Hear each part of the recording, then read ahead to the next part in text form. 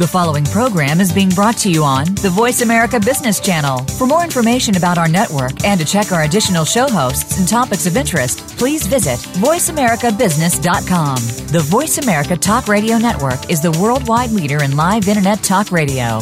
Visit voiceamerica.com. The views and ideas expressed on the following program are strictly those of the host or guests and do not necessarily reflect the views and ideas held by the Voice America Talk Radio Network, its staff, and management.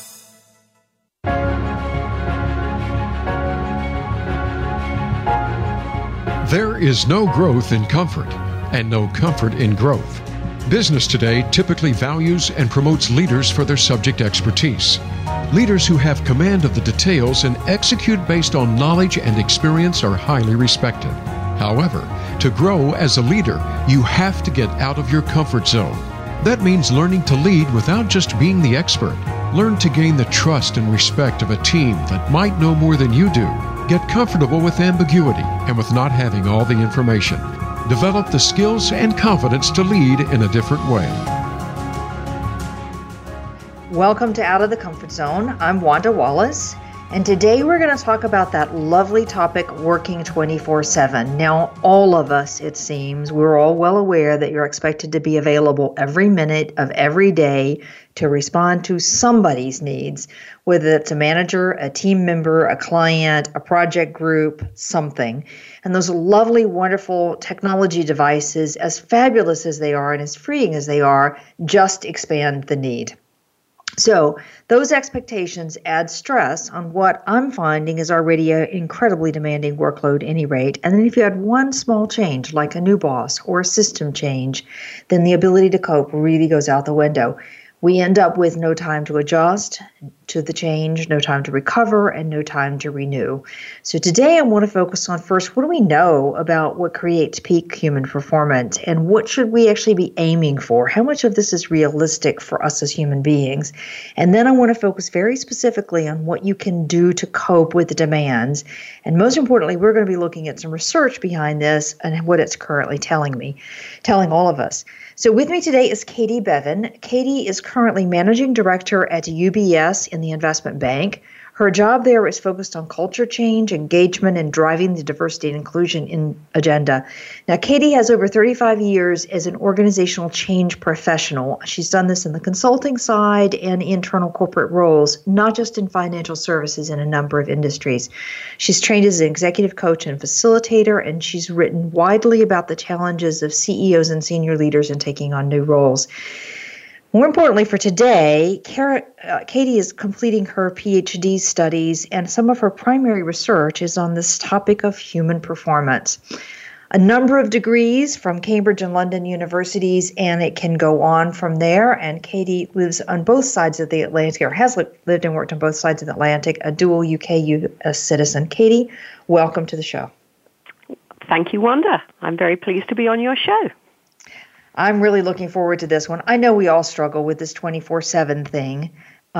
So I want to start with, what do you think is driving these expectations? And let me be more specific about this. Are we doing this to ourselves because we think we have to be uber responsive to our organizations? Or do you think organizations are really expecting that level of sustained engagement for 24/7? Great, Wanda. So thank you. I would say that, first of all, we can see it as this is something that is happening in culture broadly. We're living in a century where we're speeding up and we're doing things in ever smaller tranches of time. So that's the backcloth, I think, to it. Do we do it to ourselves? Do organizations do it to us? I think it's both. And alas, it becomes mutually reinforcing. I think what we've seen with technology, particularly with smartphones and Blackberries, that those erode our boundaries. And so we're picking them up, we're being on them 24/7 at weekends, during the evening, sometimes during the night even. And our boundaries get eroded in that way, and it becomes the norm. Somehow we all have to be sort of heroic workers who are 24/7 available. So I think it is both companies expecting it of us, devices, and then our own kind of willingness to go with that. Yeah. I think for a lot of the clients that I deal with, there's a genuine fear that if I don't respond immediately to every text, email, phone call that comes to me, mostly text and email these days, then I'm going to be seen as a less than ideal worker, and that just hurts. And I also find that some managers, if they haven't, or other people, if I haven't heard from you in 5 minutes, I'm going to be pinging you. Where are you? What are you doing? Why aren't you responding? And that adds the pressure. Absolutely. Absolutely adds to the pressure. And I think then it becomes a sort of downward spiral where we're all sort of working more and more in this way. So it does take courage for us as employees, courage from us as managers and leaders to say, let's put a few boundaries around that. The other point is, when we're responding immediately, we can be in danger of doing that sometimes very reactively. And so there can actually be value in stepping back and pausing before we respond. Now, that is a novel idea in today's environment, to think that you would stop and think before you respond. I can see absolutely. In fact, we've done shows on this one, and I see it in my leadership coaching and development work. When people take time to pause and think and reflect, they actually become better leaders. But boy, does that fly in the face of that immediate. Exactly. All right, so it's a challenge. Let's turn to some of your primary research. And I want to talk just briefly. I know there's a lot to review, and I don't want to cover all of it. But what is the research currently telling us about what really is the best for performance, getting the best performance out of the time that we have to offer? What do you learn? I'd like to point to sort of 3 bodies of research, and I think that they're all interesting. So the first work, and I think Tony Schwartz's work from the Energy Project is something that's easily accessible, that comes from this source, is about the fact that we work best as human beings in 90-minute intervals.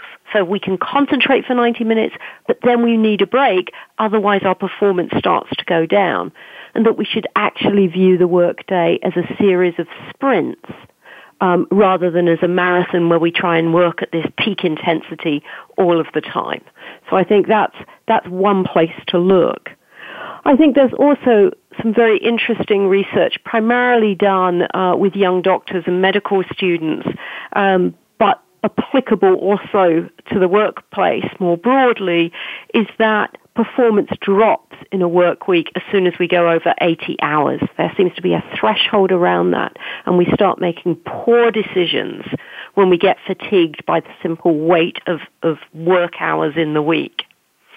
And then the third body, and you can barely open the newspaper or look online every day without seeing stories on this topic, and this largely began to come from studies done with how do we really drive peak performance in sport, is the criticality of sleep and good nutrition to peak performance. Yeah, and the research that I have been reading about the sleep says that trying to reduce what your body needs is a foolhardy task, and that most of us need 7 to 8 hours of sleep. Is that what you have been reading as well? Absolutely, that's what I've encountered too. It's the sort of, I grew up in the UK in the sort of Margaret Thatcher era, and she was kind of noted for only needing 5 hours sleep a night. Well, it turns out that that's not really true. We do need 7, 8 hours of good sleep a night, and that we can't store up a deficit during the week and hopefully sort of repair it by sleeping in on a Sunday morning. That doesn't have the same effect on us physically. Yeah, and there's tons of research that's sort of backing that one up at this particular moment. Okay, so 90-minute intervals and then a break or otherwise work declines. That reminds me of the whole issue around interruptions. So the Stanford studies around how long it takes you to get back to your thinking position, back to the same place you were before you were interrupted. 23 minutes is what the Stanford work is saying. Absolutely. I mean, it turns out that this multitasking idea, we were being sort of encouraged to feel full of pride about our abilities to multitask. Well, it turns out that that's not true, and that interruptions actually have or trying to do too many tasks at once have a very negative impact. So that we should try and aim for is focusing on one thing at a time and getting it done. Okay. I love this. It's so easily said and so hard to do. So 90-minute bursts, 90-minute sprints, take a break. No more than 80 hours a week, or else we're going to make really poor decisions. One thing at a time, get it done, then move to the next one. Great sleep, 7 to 8 hours, and strong nutrition. Okay, there's a formula for success. All right, so I want to shift topics for a minute just before we take a break. And a topic I know you care a lot about, this whole idea of the second shift. What do you mean by that, and why is it so important? So the second shift, it was a coin termed by studies done by a sociologist called Arlie Hochschild, who started her work in the 1980s, really looking at the division of work between men and women in the home. So the second shift really refers to what's called unpaid work. So it's the work that starts when we come through our front door or apartment door of an evening. Now, what's interesting about that is that the studies show, and here I'm quoting World Economic Forum study, Gender Gap Report 2016, so absolutely current, that if we just look at OECD countries, women actually do more than twice the amount of second shift work that men do. So women in OECD countries, 271 minutes, so roughly, I suppose, about 4.5 hours a day, and men 137 minutes. So you can see a big gap between that. Now, the implications of that are obviously important when it comes to the success of women in the workplace, because there's the added both stress and fatigue of that extra work from the second shift. Now, obviously, men can be in that situation too. I work with some single-parent men who are in that position, or some men whose wives are in high-powered roles and do more of the work at home. But essentially, it's about that division of unpaid work and the stresses and fatigue that come from doing that. So what do we do to cope with this, either as men supporting women, as men in our own right, or as women? So I think there's three things I think about in terms of what can we do here. One is being conscious of that split. So if you're in a relationship, what is the split of that second shift work between the two of you, if you're both working, and how equitable is that, and do we need to make some shifts in it? So I think being conscious of that is a first step. I think that the second step is, and obviously this is somewhat income dependent, but thinking about what things can be outsourced. Certainly in my husband's and my case, when we had 3 children in the home and pets to care for as well, getting some clarity around what can we outsource. And then obviously you need to be able to manage guilt. I think as women in particular, we feel guilt about these things. My husband felt much less than I did, but outsourcing where that is an option. And then thirdly, I think it's thinking about how are we raising our kids. What they've found in the World Economic Forum studies over the years too is that this is a phenomenon that starts quite early. So the divisions between the unpaid work start with actually girls and boys in the home. So what can we do as we raise children to create more parity, I think, in the expectation around second shift working? Okay, we're going to take a break, Katie. With me today is Katie Bevan. Katie is Managing Director at UBS Investment Bank, focused on culture change, engagement, and driving the diversity and inclusion agenda. We'll be right back.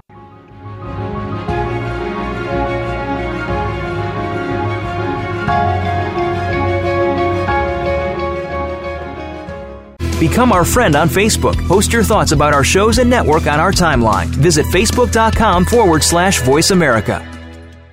How is your work-life balance? In most businesses, no matter where you are positioned, there is always room for improvement. If you're an executive, learn insight about your business. Are you an employee? Learn how to better work with your team.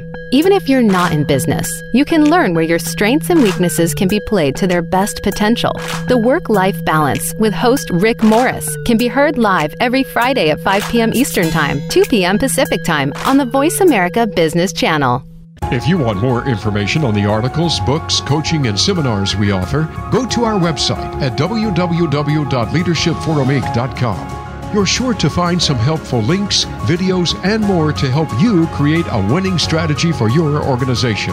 Leadership Forum, Inc., helping organizations get it and keep it. What does a visual workplace mean to you? How does it contribute to operational excellence? And what steps do you take to put it powerfully in place? Listen to The Visual Workplace, work that makes sense, to find out. Each week, Dr. Gwendolyn Galsworth, visual workplace expert and award-winning author, shares tools and strategies to help you make the workplace speak at a glance without saying a word. Learn to work safer, faster, better, and at far less cost no matter what business you're in. Tune in to The Visual Workplace every Thursday at 10 a.m. Pacific, 1 p.m. Eastern on Voice America Business. From the boardroom to you, Voice America Business Network.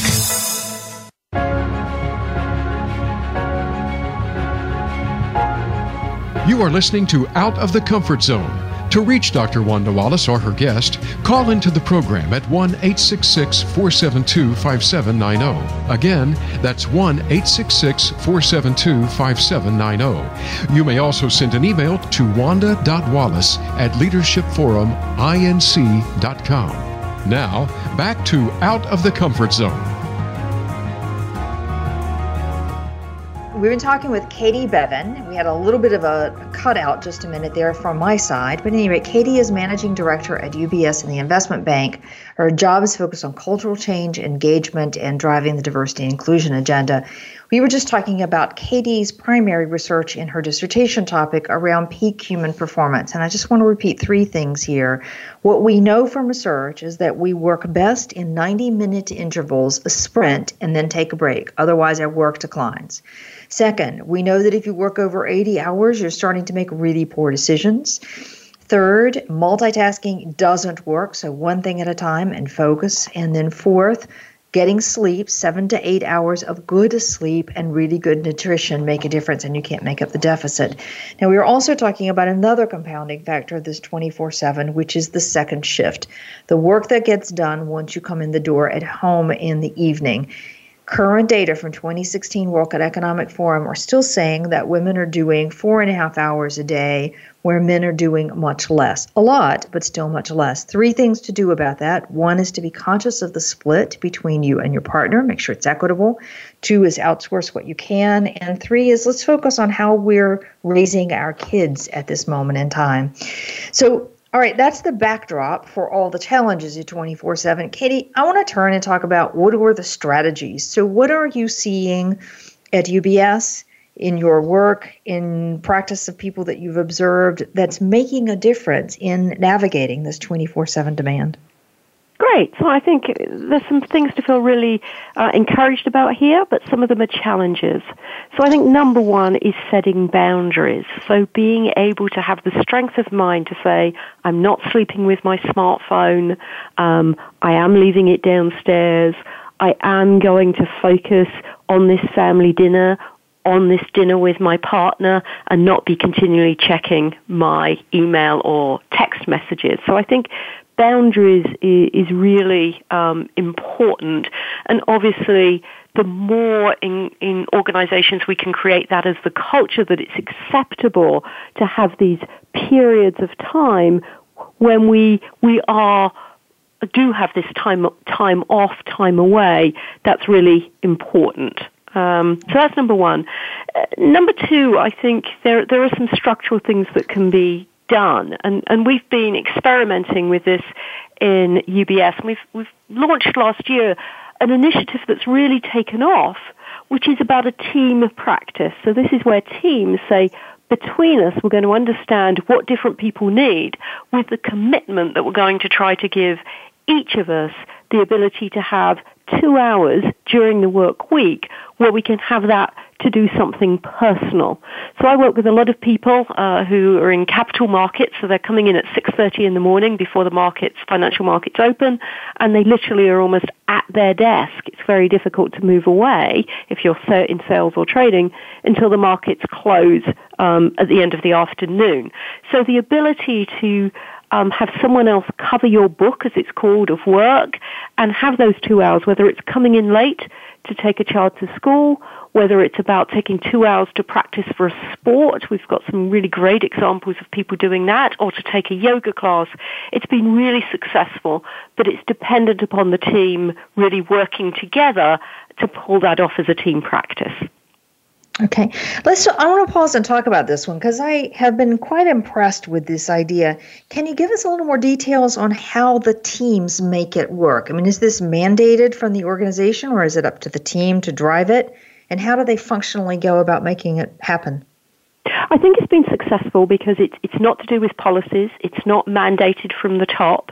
It very much has been supported and driven by senior sponsors.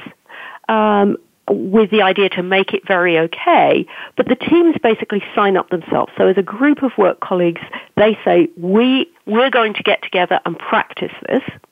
Then typically they would take a time in the week. Many of our sales and trading teams do this on a Monday morning, and they say, who's going to need what this week, and they sort it out between them. So that may take 5 or 10 minutes, and then it's set for the week, and they have this agreed way of who's coming in when, who's going off to do what. Now, obviously, if some things get in the way, we might have some big deals come along, some big trades, then it may not be possible, so the teams know that, and they're very flexible. It's not an individual entitlement, but it is about sort of agreeing week to week that flexibility. Okay. And are you finding managers are supportive of this, or are they kind of going along? No, I think they've really been supportive where they see actually that it's led to an increase in productivity and certainly an engagement on the desks. It's very much helpful when it's driven from the top and flows down through the organization. Of course, there's been some resistors, but increasingly as it becomes the norm, that helps deal with those resistors. And then in many of our town halls, the businesses have been publicizing some of these stories, which emotionally are quite gripping. I mean, one of the traders in South Africa wrote an article around feeling unchained from the desk. And the difference it made to take his child to school each week stopped him feeling like a phantom father. And so I think connecting with people emotionally, that what might appear a small change, 2 hours, can actually have a really significant impact in somebody's life. Okay. All right. I love that one. And it's something that any manager could implement within their own world without necessarily having to have huge approval from the top in most cases. Are Absolutely. you seeing any other structural activities that are making a difference in people's ability to cope? Yes, I think what's called predictable time off. There was some really stellar work done by a Harvard business professor, Leslie Perlow, in the Boston Consulting Group, where she was working with teams there, and I think most of your listeners will know, these consulting businesses, the consultants are out in the field all week very often, working very long hours. They conceived of an idea of predictable time off. So even if you were on the road, getting an evening where you were free, non-contactable by phone or email, made a huge difference to people. And so I think predictable time off and making sure, again, it has to be done probably within a team, that people get that known window of opportunity where they're uncontactable, really important. In a different, sector, again, going back to medicine, what's really worked in hospitals is making sure people know the weekends when they're going to be free. So for junior doctors, they have a concept called gold weekends. And on gold weekends, you know that you're not going in. You're not going in part of the time. You're not going in all of the time. That's a free weekend. And it might only come back around once a month, but you know that that's predictably your time off. So I think that's a huge one structurally that we can work on more in organizations. I remember a few years ago interviewing some very young or junior employees, and this was also in investment banks. And one of the frustrations they felt about staying with the business and being in the financial services for the rest of their career was this notion that you never knew if you could keep a family dinner, if your parents were in town for the weekend and you made a commitment to go out with them, whether you would actually be able to be there or not.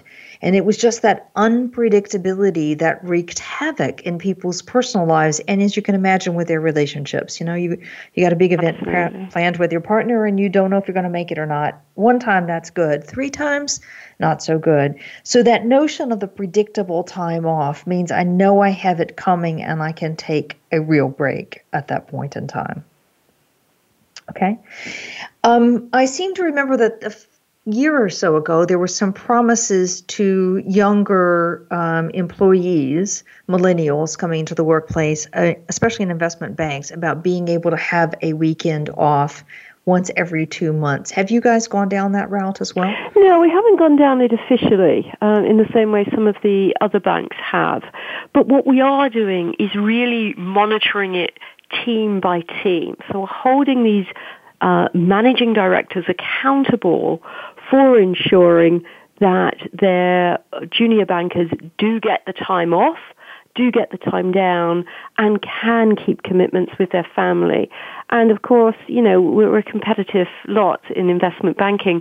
When your performance as a manager is being measured against other managers, and we're getting direct feedback, little surveys are done each month, this makes a tremendous difference. You don't want to be the manager at the bottom of the heap. So we're doing it much more through, I think, encouragement and good practices and comparing managers than trying to implement a policy from the top.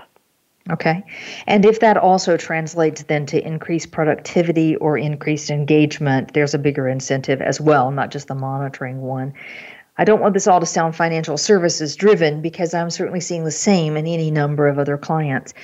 Okay. Now, we talked about setting boundaries as one of the first things, and I want to go back to that one in just a minute because everybody I deal with feels like they can't say no, or they don't know how to say no.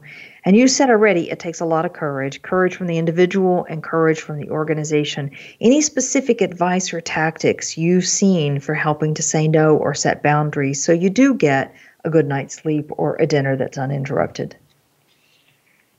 So we touched on this before. I think starting small, we all know it's hard to change our behavior. But if you just say, Friday night, I'm going to not look at my email or text messages, or for the course of Sunday during the day, maybe I'll look as I head into Monday morning, so I may re-engage Sunday evening. But try by setting a start, a small experiment with yourself of something that feels manageable. So it's not, I'm never going to look at my texts or emails in the evening again, but start with something as an experiment that seems really achievable. I've seen that really work. And then when you find, it was perfectly fine, it wasn't a problem, that then can build from there. So I think starting small, starting with something that can be achievable, and then again, if one can engage with other colleagues, whether it's peers, whether it's people on your team, so that you've got that support around you to do it, that's extremely helpful to getting these shifts. Okay, I like that one. This notion of I don't have to just go off and do it quietly. I actually can say with other colleagues, let's make a pact that we're going to do this together, or how did that work even? Was it a problem? And the notion of small experiments, so you get some confidence that it will work out okay. All right, I want to turn, have you seen any other solutions that individual leaders have adopted that you think has helped them manage the demands of 24/7? Yes, I have seen a few. So I've seen commitments, and I think pretty much we across, I sit in the president's office within the investment bank. We try and do this, not totally successful all of the time, but trying to limit the number of weekend emails. Really think about it before I send one. Think about it before I answer one. So that's been pretty successful, and I think it's something that other leaders can adopt. Just because the rest of your culture is doing it, you could, again, try and make a bit of a beachhead within your own team. So limited or no weekend emails. I think I've seen quite successfully, this was in a previous company I was working in, but a senior leader say, no internal meetings on Fridays. Fine if there's client meetings, but we're going to try and make Fridays a day where we focus on doing our individual work, the things we really enjoy, the more strategic things, and no internal meeting Fridays. I've seen that be very successful. Wow, lovely idea. And at a more personal level, we have a very senior leader, global leader, co-leader of our corporate banking business, who's a woman. She raised 4 kids.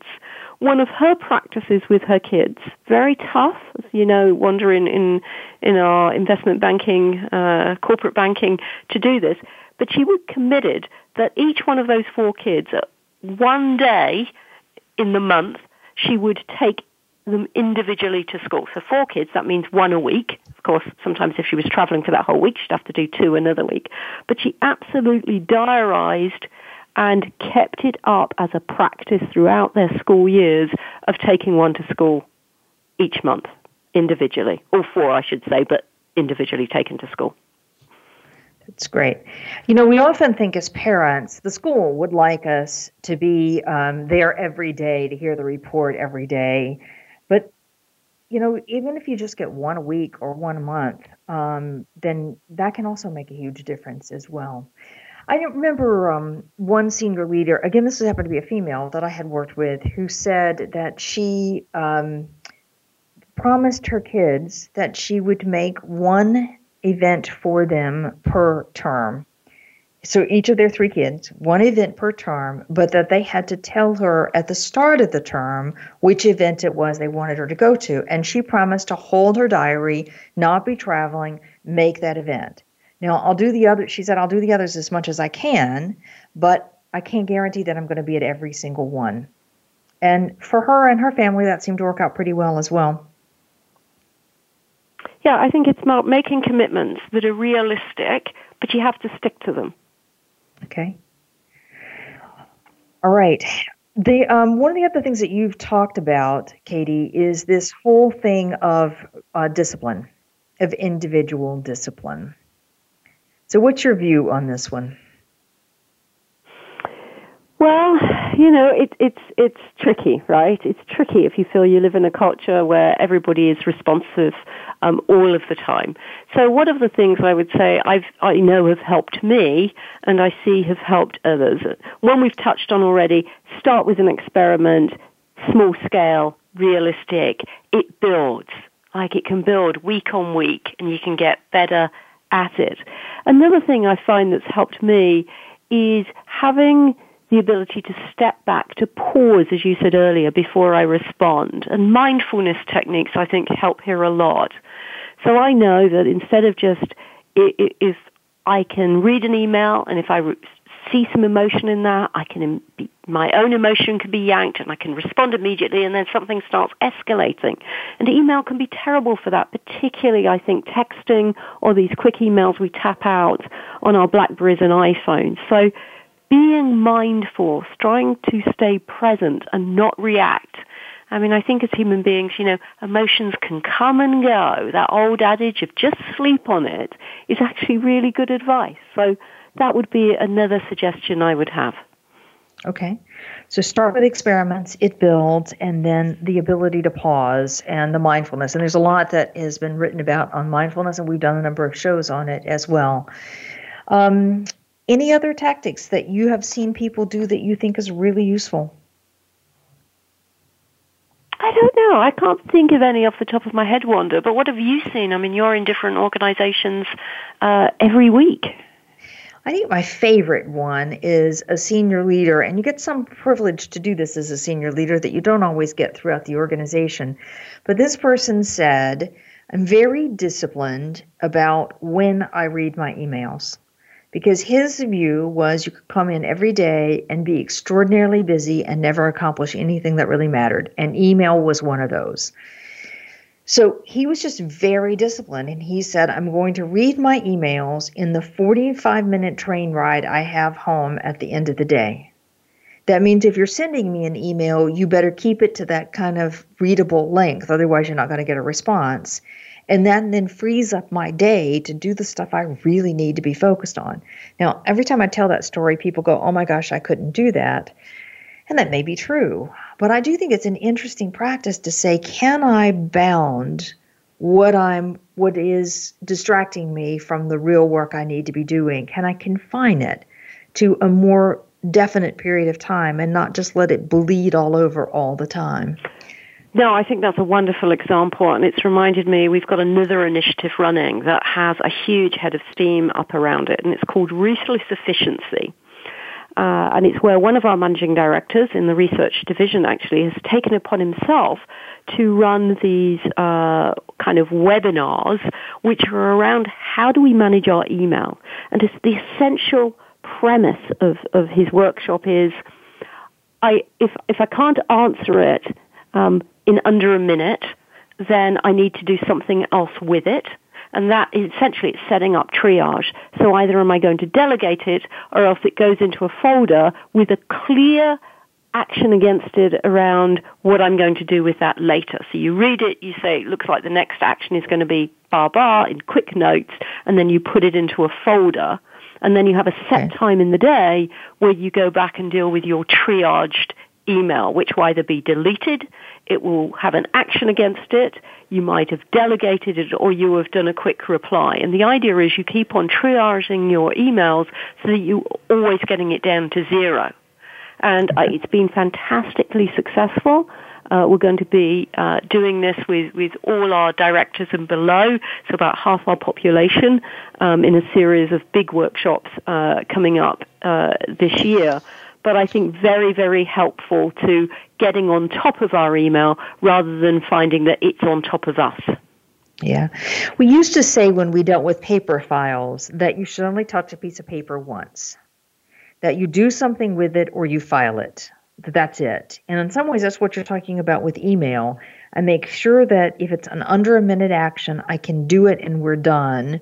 Or else I'm going to put it in a file that says I'll deal with this at a specific point in time today and delegate it or take an action on it. Absolutely. Absolutely. Okay. Harder said than done. And the other thing is turn off those alerts because they're a distraction. It goes back to the multitasking again. If I'm in the middle of concentrating on something and then bip, this email comes up, bip, another email comes up. So simply turn those off. Okay.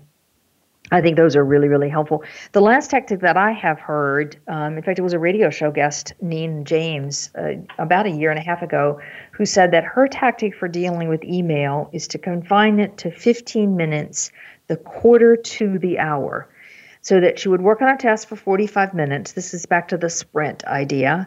The 45 minutes concentrating on a task, her timer goes off, and then she looks at her email for 15 minutes, and then that forces her to do a better triage technique with the email for the 15 minutes. Timer goes off, and she's back to the task again.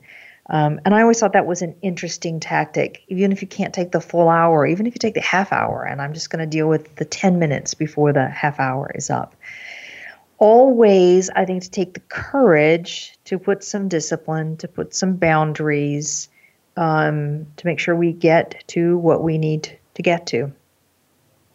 Okay, we're going to take a break, Katie. With me today is Katie Bevan. Katie is Managing Director at UBS Investment Bank, focused on culture change, engagement, and driving the diversity and inclusion agenda. And we've been talking in this segment about some very specific tactics that you can employ as an individual and as a manager within an organization. One of those has to do with setting boundaries. So this notion of taking a small experiment, like one night in a week, where you're not going to sleep with your BlackBerry or your iPhone or whatever other device you have. Just small one thing so that you get some gap. And then the second thing we've really talked about is this notion of some structural things that you can do that make it easier. So the team practice where the team commits to let each person in the group have 2 hours during the week for whatever personal issues might come up, from kids to training for a marathon or whatever else it might be. A second tactic has to do with having some predictable time off so that we know that there's at least one weekend in a month or one day in a week or one day in a month where I know I can manage, I can pre-plan things and I'm not going to get interrupted. And then we've talked about a variety of individual techniques where you're managing email or trying to not set internal meetings on Friday so that you have time for strategic thinking and individual work. A whole lot of issues that I think take some of the stress off of the 24/7. Okay, so when we come back, we're going to focus about some additional ways of working, and more importantly for managers, how do we cope with all the different demands of different ways of working? We'll be right back.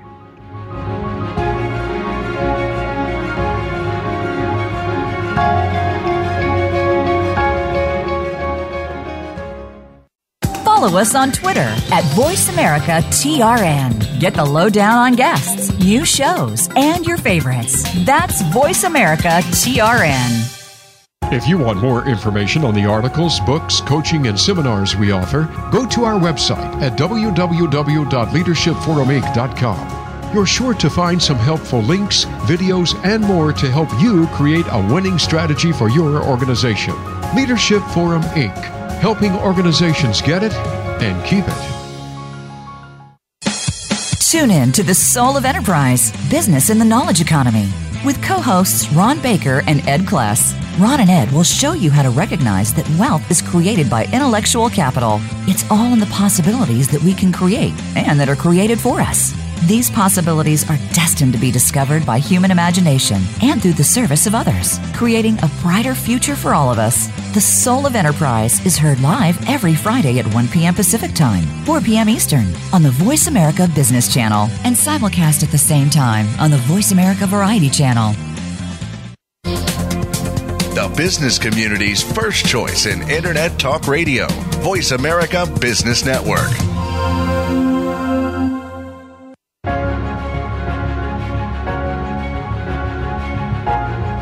You are listening to Out of the Comfort Zone. To reach Dr. Wanda Wallace or her guest, call into the program at 1-866-472-5790. Again, that's 1-866-472-5790. You may also send an email to wanda.wallace@leadershipforuminc.com. Now, back to Out of the Comfort Zone. All right, welcome back to the show. With me today is Katie Bevan. Katie is Managing Director at UBS in the Investment Bank, responsible for cultural change and engagement, among other things, an executive coach and a facilitator. And Katie is doing her dissertation work for a PhD around some of these issues around human performance. So we've been talking about what we know about the literature of human performance, and we have been talking about things like the fact that if you work for longer than 90 minutes, your work tends to start declining, and the fact that multitasking is an inefficient way that also hurts performance. We've also been talking about ways to set boundaries, and we've been talking about structural practices that can make a difference in allowing people to get the gaps and the breaks they need to reduce the stress levels and be able to cope with the demands of 24/7 work. So, Katie, for this last segment, I want to focus specifically on managers. And what's your advice to managers around how to help teams in the best possible way? So I want to start by saying I think there's huge untapped capacity here in how teams can support each other around this. I mean, I think we've mostly been working with a sort of individual model around performance and the way we manage people sort of one-on-one. But it's helpful to come back to say, here's a team, this is a community that I manage and that we work together, and to really better understand what each of us needs in terms of our work and life demands. I mean, one of the senior leaders I worked with who was sponsoring what we've called this Wickedly Smart Working effort called it putting life first. And so understanding that amongst the team can be incredibly interesting and rewarding and build deeper relationships that have many positive benefits to getting the actual task done. But it can be actually, instead of viewing it person by person, and I, the manager, have to be accountable for that, but how can we share this as a team, understand our individual needs as a team, which are going to vary over time and vary by person, and try and accommodate that as best we can. I think huge untapped capacity there. Okay. I know the worry for some managers is that if I allow you to do one thing, then I can't allow somebody else to do another thing. And they start to worry about the inequitability in the team, where someone feels that they're getting an advantage the others can't get. What's your advice in those cases? So I absolutely understand that. I mean, the classic, say, is a member of the team, often a woman, being allowed, say, flexibility, whether it's to leave early or maybe to work on a Friday from home or this kind of thing. And it sets up a have and have not. And I think, again, we want to avoid that by saying everyone can have something. You may not get everything you want, but every one of us is entitled to some accommodation here, but we have to work it out. We know we have to work it out in a way that doesn't take away from our group productivity, but ideally can add to it. But it shouldn't be about you have and you don't have, because I think that does set up negative dynamics. Okay.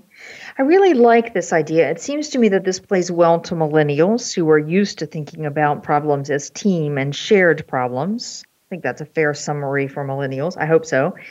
But it also takes it out of the manager's hands that the manager has to be the one with the answers, and instead says collectively as a group, how do we give each of us some of what we need, even if we don't get everything that we need altogether? All right. Any other advice? I mean, there's a lot of discussion currently going about flexible ways of working. I don't mean flex time, but allowing people to work from home or different hours or so on. What's your advice to people who are considering the flexible ways of working? Open up the conversation. I mean, unless you open up the conversation, you can't gain anything.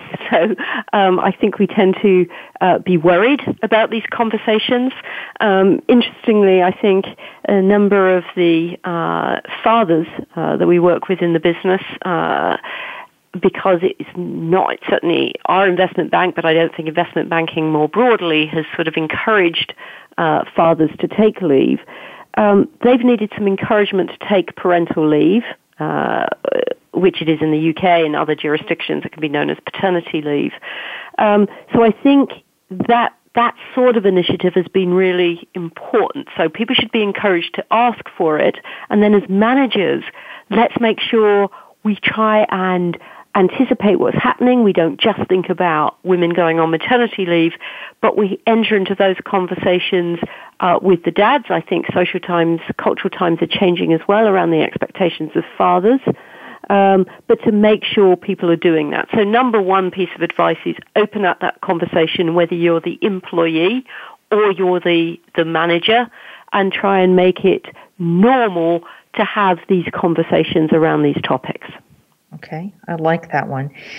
2 points of comment on that one. Both some of my own research that was done in-house for specific companies, as well as some other research, is saying that fathers in particular, but lots of young men who are not necessarily fathers, if they could have time off in their careers, especially in the early years, without a penalty for their career progression, they would absolutely 100% take it.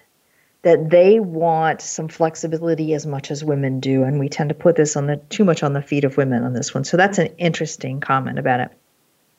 I think that's absolutely right. And I think where some of these practices have fallen down is because they're seen as women's practices, and then they tend to get marginalized. And what we really want around flexible working, sometimes called agile working, is that it's something that men and women embrace, and that it's healthy for all of us to do that.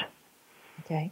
And again, agile working, we're not talking about working less hours in the week necessarily, but we're talking about flexibility in how and when that work is getting done. Absolutely. Yeah. The one of my clients, one of the accounting firms, is particularly good on this whole issue. And so it's become a culture for them that it is perfectly acceptable for anybody to ask for any kind of flexibility, agility that they think they need in their lives, and that the manager is committed to investigate it, which means they may take it to a committee, they may take it to a group of other managers, they may take it to a management team meeting, and that they promise to come back with an honest evaluation of how we think this would or would not work. So it doesn't guarantee that you say yes, or it doesn't guarantee that you say no.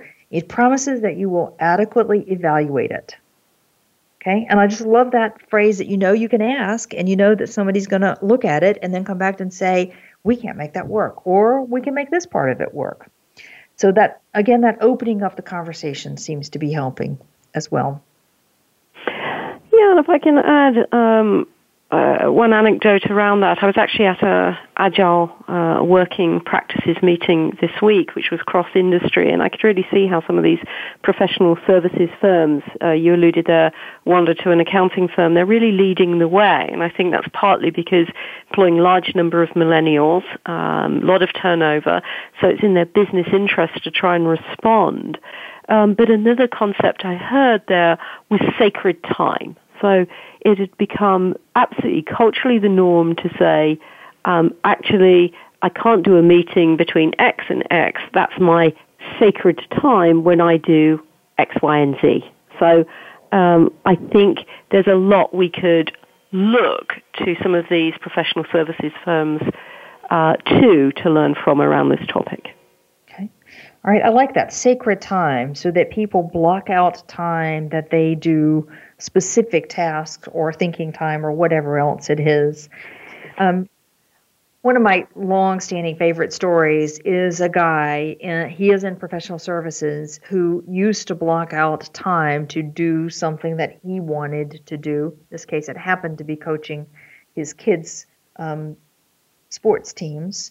Not a huge amount of time, an hour and a half, once or twice a week. And he used to block it, and he used to just call it client meetings, because you'd say it's as much a client meeting as anything. The parents of those kids have indeed become clients, or will become clients, or could refer me as clients. So, okay, that's what I'm going to do. And again, it just was a kind of covert way to protect something as a sacred time for whatever he needed to do.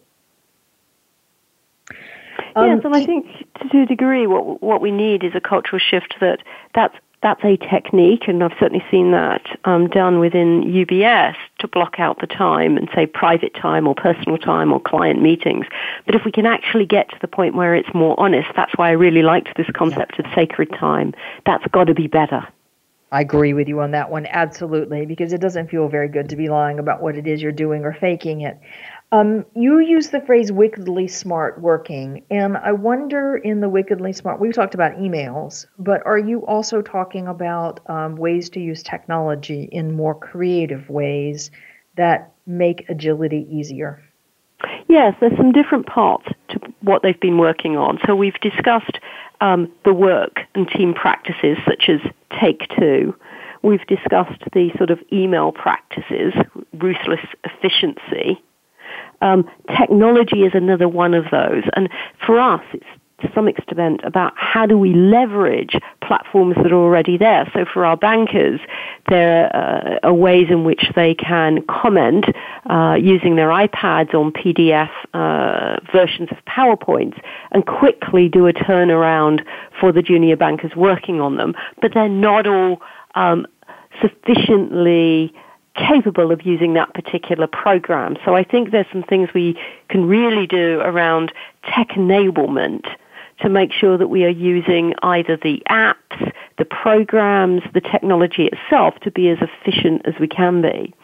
And then the last piece of our wickedly smart working stream is around sort of wellness and health. And we've touched on some of that, but whether it's sleep, whether it's nutrition, whether it's trying to do healthy practices like walk up flights of stairs instead of taking lifts or elevators, I think there's a lot more we can do there that will help us be just better performing both at work and at home. Okay, fabulous. All right, Katie, we've got about 2 minutes before we close, and I know that you want to end in an unusual way with a poem. So over to you. Yes, so I hope it won't put your listeners or our listeners today out of their comfort zone. It might do. But I wanted to share a poem I'd written that really, I think, captures some of the issues that can happen if we're not careful enough around thinking about the issues we've been talking about today. So the poem is called Fearless Girl. You wouldn't notice by looking at me that my fine black suede high-fashion boots hide a mangled left foot from view. I keep the limb covered, not wanting to scare you unnecessarily. The tops of 3 of my toes are missing. From time to time, when I rush unthinkingly up endless moving metal stairs, upwards, quicker, faster now, I flinch with pain and my stump scars break open. Fresh blood seeps, staining my fine grey stockings, pooling stickily at my sole, later crusting into round, fragile scabs, easily dislodged, edged with spreading circles of infecting redness.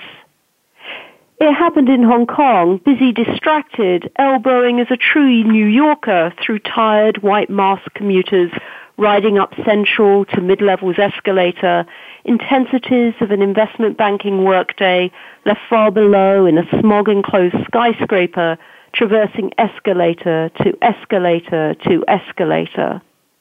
Jet-lagged, rushing late to a work dinner in a fancy restaurant, sweating in my light silk dress as I ride oblivious to all others, green cashmere Hermes Pashima in a fine leather yellow Fondy bag, purchased from the mall yesterday in sleepless night hours, ignoring my phone's persistent ringing, lost in work thoughts, carried up wearily, refusing separation.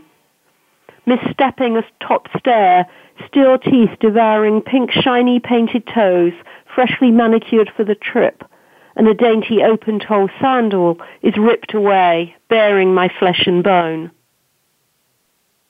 Okay. Okay. All right, Katie, unfortunately we have to stop there. Okay. Hate to end without worries. the end of the poem, but thank you for joining us, Katie Bevan, today. And join us next week for John Ott talking about collective wisdom.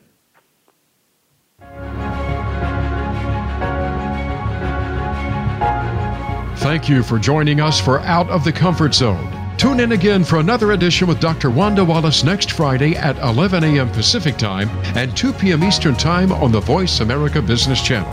Reach outside your comfort zone this week.